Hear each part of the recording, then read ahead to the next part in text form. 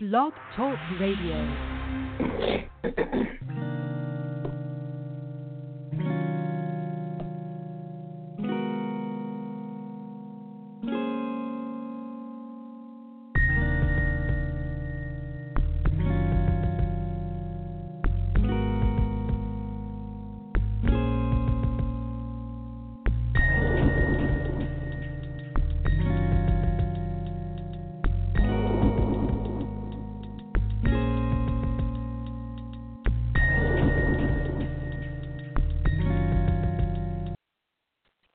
Good afternoon, and welcome to another episode of A Sound Heart Radio.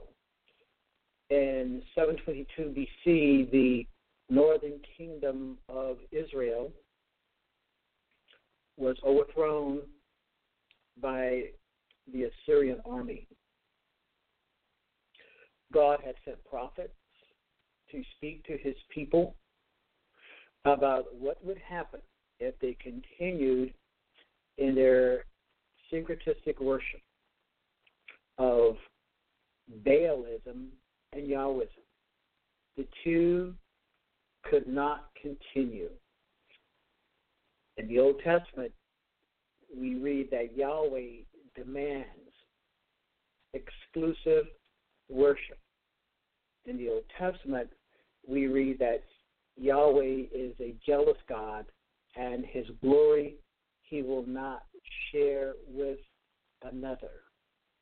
And so here we have exclusive Yahwism taught to the people of God by the spokespersons that God had sent to them to train them, to teach them in his word. And yet we see that they wanted to be like the nations around them. And so God's people in the kingdom of Israel adopted Baalism. And this was their failure. There's extensive archaeological evidence available to show from the artifacts that we've retrieved just how deeply involved God's people had become with this particular religion.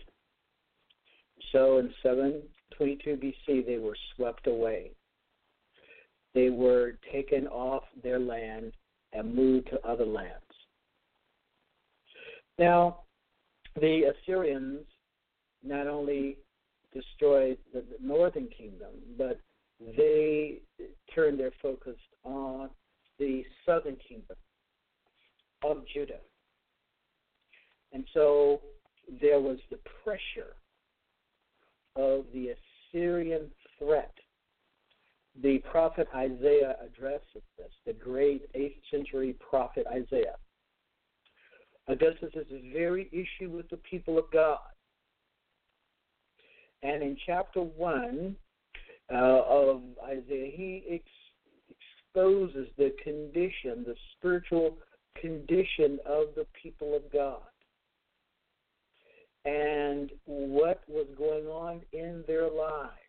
Now, understand, the Assyrian threat involved real pressure, and there was a real threat from Assyria to destroy the southern kingdom of Judah. And so it is very interesting that because God's people were not filled with the Spirit, indeed, they were at the opposite end of the spectrum. They were controlled by the flesh. And so they suffered what Kierkegaard would call a sickness unto death, because they had stopped trusting in the living God. And so it appears that Judah and the southern kingdom learned very little from the destruction of the northern kingdom. It appears that they did not heed what happened and why, what happened to the northern kingdom. It seemed that this left little impression upon them because we do not read that they, in Isaiah 1, the people of God were aware of their true condition. Yes, they had the sickness unto death in their hearts. They were spiritually wounded. And yet in Isaiah chapter 1 we read that they carried on with formal worship.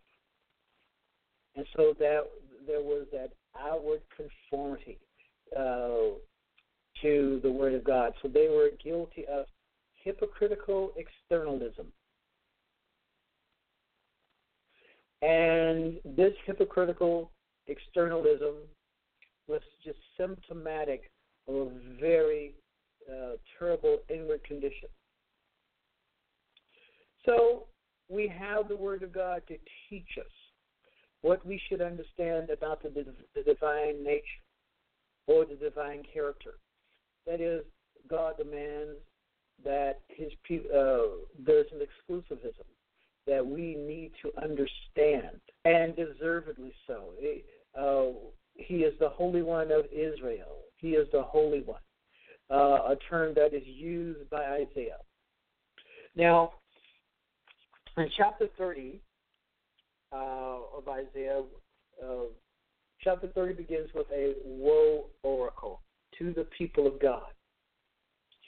And so chapter 30, verse 1 reads, quote, "Woe to the rebellious children, saith the Lord, that take counsel, but not of me, and that cover with a covering, but not of my spirit, that they may add sin to sin."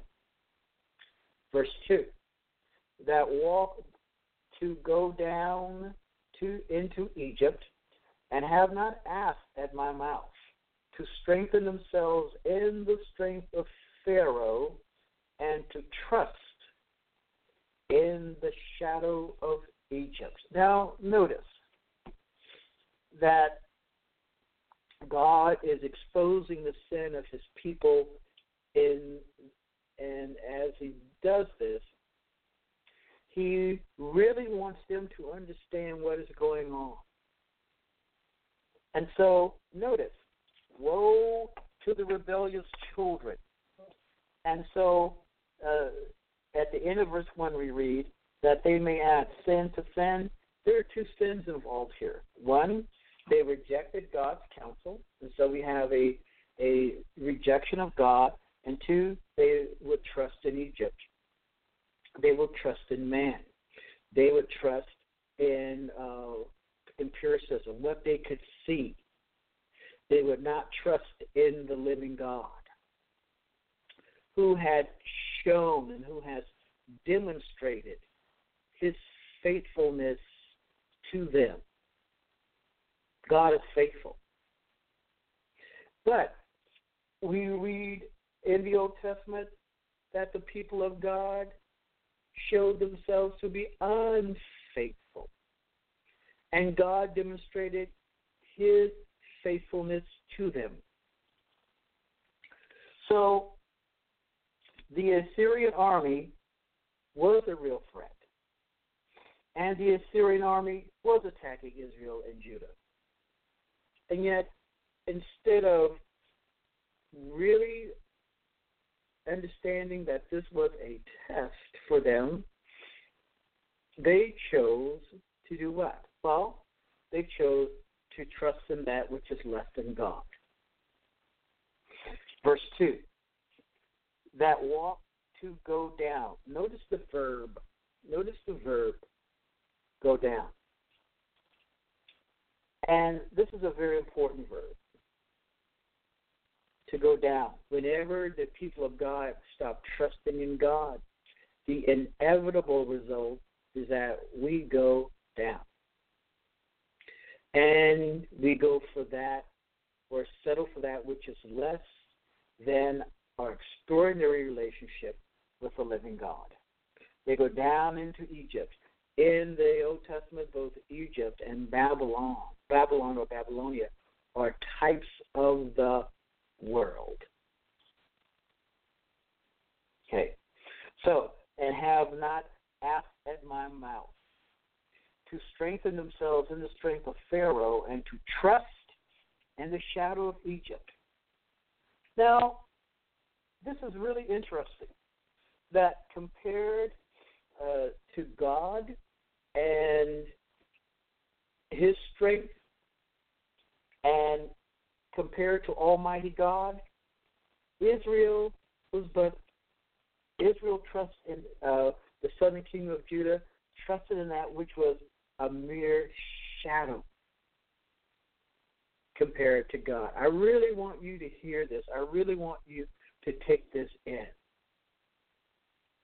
That whatever we trust in that is less than God is a mere shadow. God is our reality. And so we should understand what it means to settle for that which is less than God. Proverbs 3:5 reads, "Trust in the Lord with all your heart, and lean not on your own understanding. In all your ways acknowledge him, and he will make your paths straight." And notice in verse 5 that the word trust is thrown at the beginning of the sentence. Very important. Bata means to throw oneself down upon one's face, or to lie extended upon the ground. Bata. Trust in Yahweh with all your lev or heart. Lean not. Notice the verb. Lean not on your own understanding. That is, don't support yourself on what you think, on empirical evidence, because empiricism inevitably leaves something out. There is always something missing. So we are pistics. According to Hebrews chapter 11, we walk by faith and not by sight. The word faith in the Greek is the word pisticism or pistics. We are pistics. That is, those who walk by faith. Notice the language. Walk. That is to order one, peripateo, order one's behavior, order one's steps by faith. Remember Hebrews 11:1. Faith is the substance. Faith is the substance. And so we have to understand that faith is the substance. It is that, or faith is the hypostasis upon which we walk. And it is the evidence of things not seen, the evidence. And so we walk by faith and not by sight. Hebrews 11:1 gives us an extended thesis on what it means to walk by faith. Now, faith is being sure of what we hope for and certain of what we do not see. It is through Christ. It is through the living Christ that you and I can have the living God work wonderful blessings in our lives through faith. Jesus himself said, what? According to your faith, be it done unto you. According to your faith. Or if you have faith that is the size of a grain of a mustard seed, you can say unto this mountain, be you removed into the ocean or into the sea, and it will happen. Good afternoon. My name is Dr. Josiah Rich, and God